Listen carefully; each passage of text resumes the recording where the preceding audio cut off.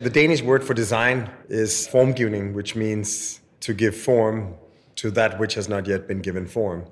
In other words, to give form to the future. And of course, more specifically, to give form to the world that you would like to find yourself living in the future, which is an incredible human superpower to imagine and create the future we would like to live in. One of the kind of best examples of something that goes from being in the realm of pure imagination to being hardcore reality is this waste-to-energy power plant in Copenhagen. That's the cleanest waste-to-energy power plant in the world. So clean that we could turn its roofscape into a man-made ski slope, complete with hundreds of trees and a ski lift system. It has the tallest climbing wall in the world. It means that my 1-year-old son won't remember a time when you didn't go skiing on the roof of the power plant and when its facade wasn't the climbing wall.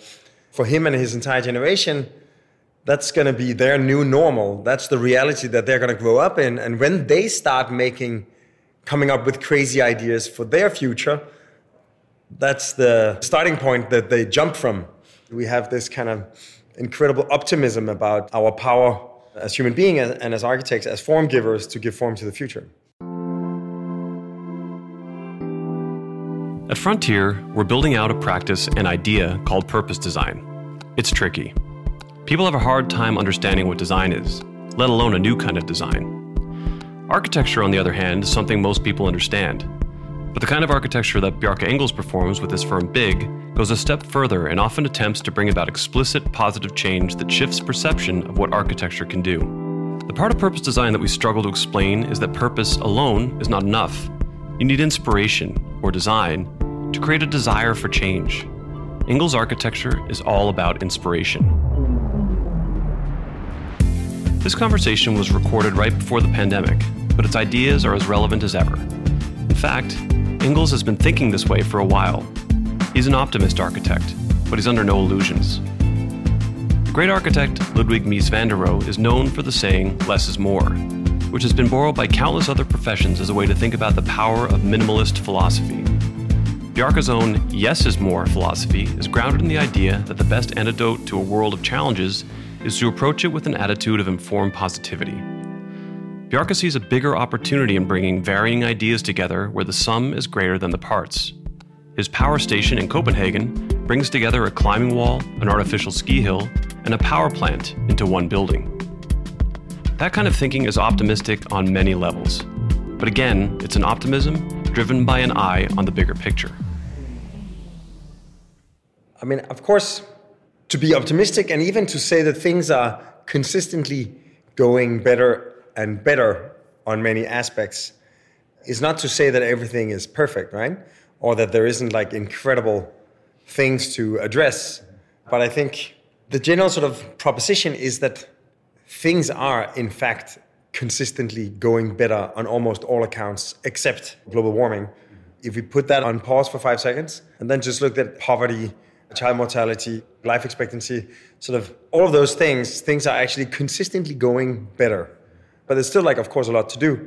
This kind of nostalgia we have about how it was better in the good old days is completely made up. We're being bombarded with all kinds of instant news and instant images from everywhere. So it's hard for us to sort of discriminate because our perception has not evolved to get all this kind of remote information. One of the things we've been looking into lately is why do we seem so incapable of dealing capably with climate change? Human beings have historically proven to be incredibly capable of taking on, multi-generational endeavors costing massive resources in terms of materials and money and time and skill. A great example are the cathedrals. Notre Dame that just burned, 181 years of construction. The great cathedral in Köln took, I believe, 623 years to build. It was started in the year 1200 and something. It was finished in 1880. Barcelona too, right? Yeah, Sagrada Familia, we almost laugh at the Catalans, but they've only been building for 137 years. Mm-hmm. So they're not supposed to be, more than maybe 2/3 done, right? It's a cathedral after all. So how could we do that? Of course, we could do that because we had blueprints. We had a master plan. One of the problems of climate change is that it's been very much the domain of scientists, climate scientists. They're, of course, incredibly good at science, but they're academics. So they're not really entrepreneurs. They're not very good at making things happen. They're good at understanding them and studying them. And then politicians, because of our electoral system, politicians have a horizon of 4 years to the next re-election, maybe 8, but then also like the mayors or the presidents, often they have to step down after 8 years. And companies are on quarterly cycles. Exactly. So there isn't really anyone involved that has the kind of perspective and experience with giving form to the future. Our projects, like we worked, the waste to energy power plant took almost a decade to do, and that's typical for an architectural project. And just like you can apply architectural thinking at the scale of a building or a city block or a neighborhood or a city or a region or a country, of course you can apply it at the scale of a planet. So we actually started work on what we call the master plan for the planet. So saying, if we were doing a master plan for a city or for a country, what would be the things we would do? You look at the history, you sort of understand the parameters, you look at the key criteria. Earth has an annual energy bill. It's 153,000 terawatt hours, but that's today at around 7 billion. Once we're 10 billion, which would be by 2050, and let's say they're all going to have the same quality of life as Singapore, which is where you have the highest life expectancy, the lowest child mortality, the highest general distribution of wealth, then that energy bill is going to be 750,000 terawatt hours. So that's what we need to design for. It's just clear that it's completely different than some kind of political speech. Because right now it's all so fragmented. Toronto has a 2050 plan, Copenhagen has a 2025 plan. There's all these kind of partial goals, but no one sees how it sums up. And actually we have actually successfully made a globe-spanning network, the World Wide Web. It took us, let's say, 50 years to get that one installed, so we can do it. What's in a name? The thing about inspiration-led positive change is that it has to actually inspire, and it has to be catchy. People are bombarded with information. You see over 30 brand names before breakfast. How do you cut through that? If you're going to change behavior, you need to change the way you connect with people. Ingalls is a master of catchy. His Master Planet project says everything you need to know in the name itself. It's clever. It captures your interest, and it sets your expectation. This way of thinking is essential to his work. But the flip side of catchy is gimmicky. Human beings, while we can be seduced into inspirational, clever, shiny things, also have a fundamental, built-in bullshit detector. How do you walk that line between catchy and kitschy? And what's the benefit of this kind of verbal invention?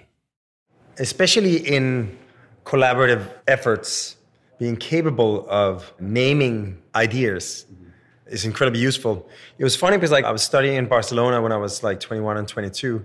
And I was living with a Catalan intellectual who was so fascinated by German philosophers. He was convinced that for a Spanish-speaking person, because their language is a kind of evolved version of Latin, they can't hear the origin of many of their words. Mm-hmm. Whereas in German and Danish, you can hear that a word, it's called Begriff, concept. It's basically a combination of two other words put together as a single word, and now it has a new meaning, but you can somehow etymologically trace it back. Moving that forward, one of the most powerful abilities we have as thinkers is to create new concepts. Gilles Deleuze believed that was the purpose of philosophy. And in his book, What is Philosophy? He says, the artist philosopher's primary purpose is to create new concepts. Mm-hmm. And I think that's what you can do when you bring words together. In design and in architecture, everybody will know what a design narrative is. And typically a design narrative is some kind of retroactive way of communicating what it is that you already did. So once that you finished all the work and somehow you arrived here, and now we have to, explain it to the rest of the world, not the client. So you come up with some kind of a story and you see if it works, right? I think what we've done, which is definitely not always the case with some of our colleagues, is to almost turn it the other way around. When we work and when we design something, we constantly reiterate the narrative as a form of design critique. So we start by identifying, what are the greatest problems we need to address? What are the greatest potentials we can sort of unleash? What are the core values? And then with that in mind, we start telling each other, looking at the different design proposals, what would be the narrative here and how does it link to the core principles, the core values we've already identified as critical for the project. And then as we sort of reiterate the narrative, we can hear, or like an idea comes up, so let's try that. So then we go back, we try some more, we come back. And in that kind of constant re-narration, designing the narrative becomes designing the project and vice versa. So rather than having to come up with a design narrative, the method is already narrative design. The narrative is actually the curating, guiding creative force. Stories, then, are key. They're not just words. They're guiding creative forces. This idea is central to design and in opposition to how many of us understand the world. When bombarded with branding and marketing, we are trained to try to see past the story to the truth behind it. We've been conditioned to doubt clever stories because we're pummeled by advertising, where the words used and the product they describe are often at odds. There's an old McDonald's print ad that shows a Big Mac with the words "height of perfection" in big letters across the top of the page. Do we truly believe that a McDonald's hamburger is the height of perfection? Is it any wonder why we distrust a lot of the advertising we hear or read in our daily lives? What changes, though, if the words and stories are true? If a building that converts waste to power is designed in a way that creates a ski hill on top in Copenhagen and gets called the Copenhill, is that slick marketing speak? Or is it a more interesting way to describe the truth? It's clever, but our first instinct is to doubt it. What if we hijack the skill of advertisers in manipulating words and powerful stories as a way to draw attention to truly world-changing projects? What happens when the narrative becomes a guiding creative force for positive change? And what about the skeptics who will remain skeptical? How can you bring people who are doubters or who prefer the status quo into a more inspiring and sustainable way of living? When I was 18, in my last year of high school, in Denmark you have to have a major in high school. My major was political science. In the kind of last semester of the last year, you have to do a third year report, and you do it in your major. This was in January 1993. So my sort of political science report became environmental policy on global, regional, national, local, and individual level as a follow-up on the 1992 Rio conference, where they kind of announced Agenda 21 based on the Gro Harlem Brundtland report and the whole concept of sustainability and sustainable development that was like launched by Gro Harlem Brundtland. So somehow I was already pretty well versed in sustainability as I graduated from high school and started architecture school, not knowing that it was going to be that incredibly relevant. But one of the things that struck me was that back then there was also like this kind of distinction between the growth optimists and the doomsday sayers, right? That people that believe that everything has to stop. I think it's quite clear that neither side is wrong, but I think the people that say growth has to stop, it's not a viable proposition because you forget all the good things that have come with growth, like the decline in child mortality, the increase in life expectancy, like healthcare and education, and also for the entire female gender that is often sacrificed when growth and prosperity is not available. So we're just forgetting like all the incredible accomplishments that we've achieved.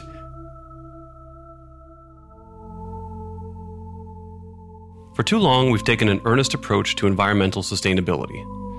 Somehow, if it wasn't serious feeling, we didn't trust it. Take electric cars. For decades, they were seen as fringe options for tree huggers. When the first Tesla Roadster came out, it was this clear example that an electric car shouldn't be some kind of a car light or car minus. It should be the coolest fucking sports car on the market with the fastest acceleration and the most beautiful design. And then, of course, like gradually the other models came, but like already from the first one, it was clear that this was kind of a whole new idea that the sustainable could actually be cooler, faster, more beautiful than the non-sustainable. We use the Tesla example because most people have heard of it. It's a great example of a different way of thinking about our big challenges, gas-powered cars being one. Tesla is leading a movement towards electric cars that doesn't rely on people having their intentions in the right place.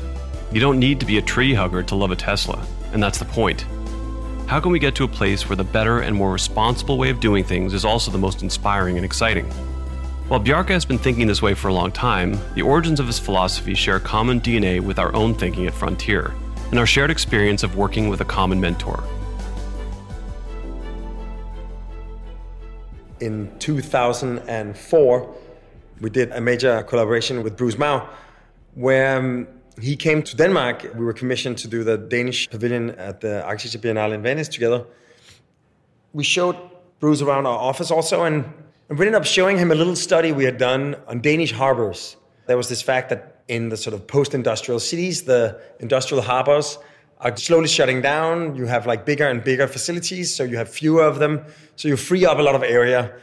And the 12 biggest cities in Denmark are all port cities. And we were just like beginning to look at what if instead of sort of accepting this kind of gradual decline and gradual transformation, what if we would actually create a new, we called it a super harbor, place it at the entrance to the Baltic Sea, together with the bridge between Denmark and Germany, as an artificial island in the middle. So with a kind of magical swoop, we could free up like immense amounts of real estate in all of the major cities of Denmark. We could make Denmark the new gateway to the entire Baltic Sea with a hinterland of like 300 million people, because it's all of Russia and the former Soviet countries. So rather than this sort of gradual decline, to turn it into sort of a massive game-changing event. And Bruce said, let's do this. Let's do 7 of these. Let's redesign Denmark within 7 different economies. One of them being the economy of movement. That's the super harbor. You already have it. So do one more. So which one should it be? And Bruce took Greenland as an issue, and the whole idea about the melting ice, that maybe the Greenland could sort of quench the thirst of Africa. And we picked energy. The challenge was to say, what if something? To imagine something that isn't if it was. So we came up with, what if Denmark had an energy bill of 0? So what if you could design all of Denmark in such a way that, all the checks and balances even each other out, and you end up neutral.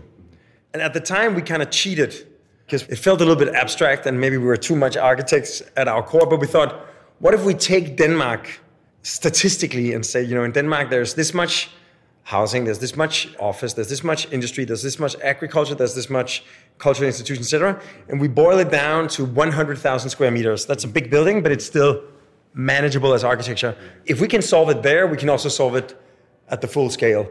We made it almost like a tissue sample of all of Denmark.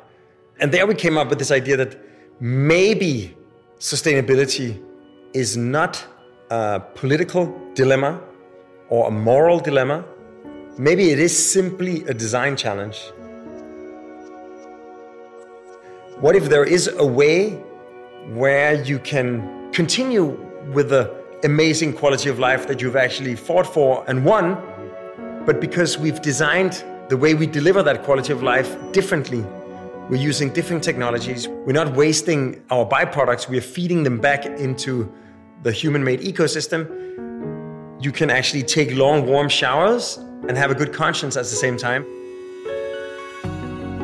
So that came up with this idea of hedonistic sustainability, that a sustainable building or a sustainable city is not just great for the environment, it can be amazing for the quality of life of the citizens. And it just so happened that our first project that we had just done 2 years before that was the Copenhagen Harbour Bath.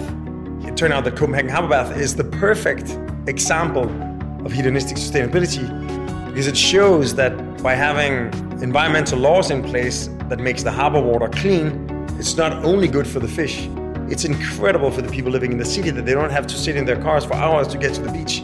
They can jump in the port in the middle of the city. And that became so clear that that's how you win. Not by scaring people or by forcing them to have this kind of incompatible reality that they're flying for work or they're flying on holidays. They know they shouldn't because supposedly flying is bad. No. You should have everything that you ever wanted, but we should just deliver it in a way that is sustainable. Hedonistic sustainability is a catchy phrase, maybe a bit obscure, but it captures the idea perfectly. Let's make a more inspiring and exciting world that's not just great for the environment, but amazing for the quality of life for the people who use it. Big is designing buildings, neighborhoods, cities, and you might even say the planet with this mindset. How might we apply that mindset to our organizations, our communities, and our governments? If big is doing the hardware, what about the software? How can we build the purpose of these organizations with a hedonistic sustainability mindset? That's the task of purpose design. It's about taking a design approach to traditional marketing, branding, strategy, and advertising. The idea is that if you can think like an architect, then you can design the way that people work and how they communicate. And if you can use the tools of marketing and advertising, then you can capture people's imagination and inspire them to change. Changing the way your company defines its mission, vision, and values in this way, using purpose design, helps you align your values with those of your employees in an environment where young graduates are demanding change. But it doesn't have to be boring. It can actually be a lot of fun. Learn more about Bjarke and Big at big.dk. To learn more about Frontier, visit frontier.is. Thanks for listening. Please subscribe to know when our next episode is released. First Things First is hosted by me, Patty Harrington, and produced by Heather Go, and edited by Brian Scholas. We're exploring the idea that change happens when people have better, more inspiring ways to change. Rather than telling people what not to do to address the big global challenges we're all up against, we should design more exciting products, services, and stories built on strong social and environmental foundations. Design can help us move faster to a more equitable world. First Things First is a Frontier podcast. Frontier is a purpose design office based in Toronto. We help organizations define, embody, express, and measure purpose and ambition. We also share stories where design is creating positive change. And we provide tools to those who constantly strive towards new and better places. To learn more, visit www.frontier.is.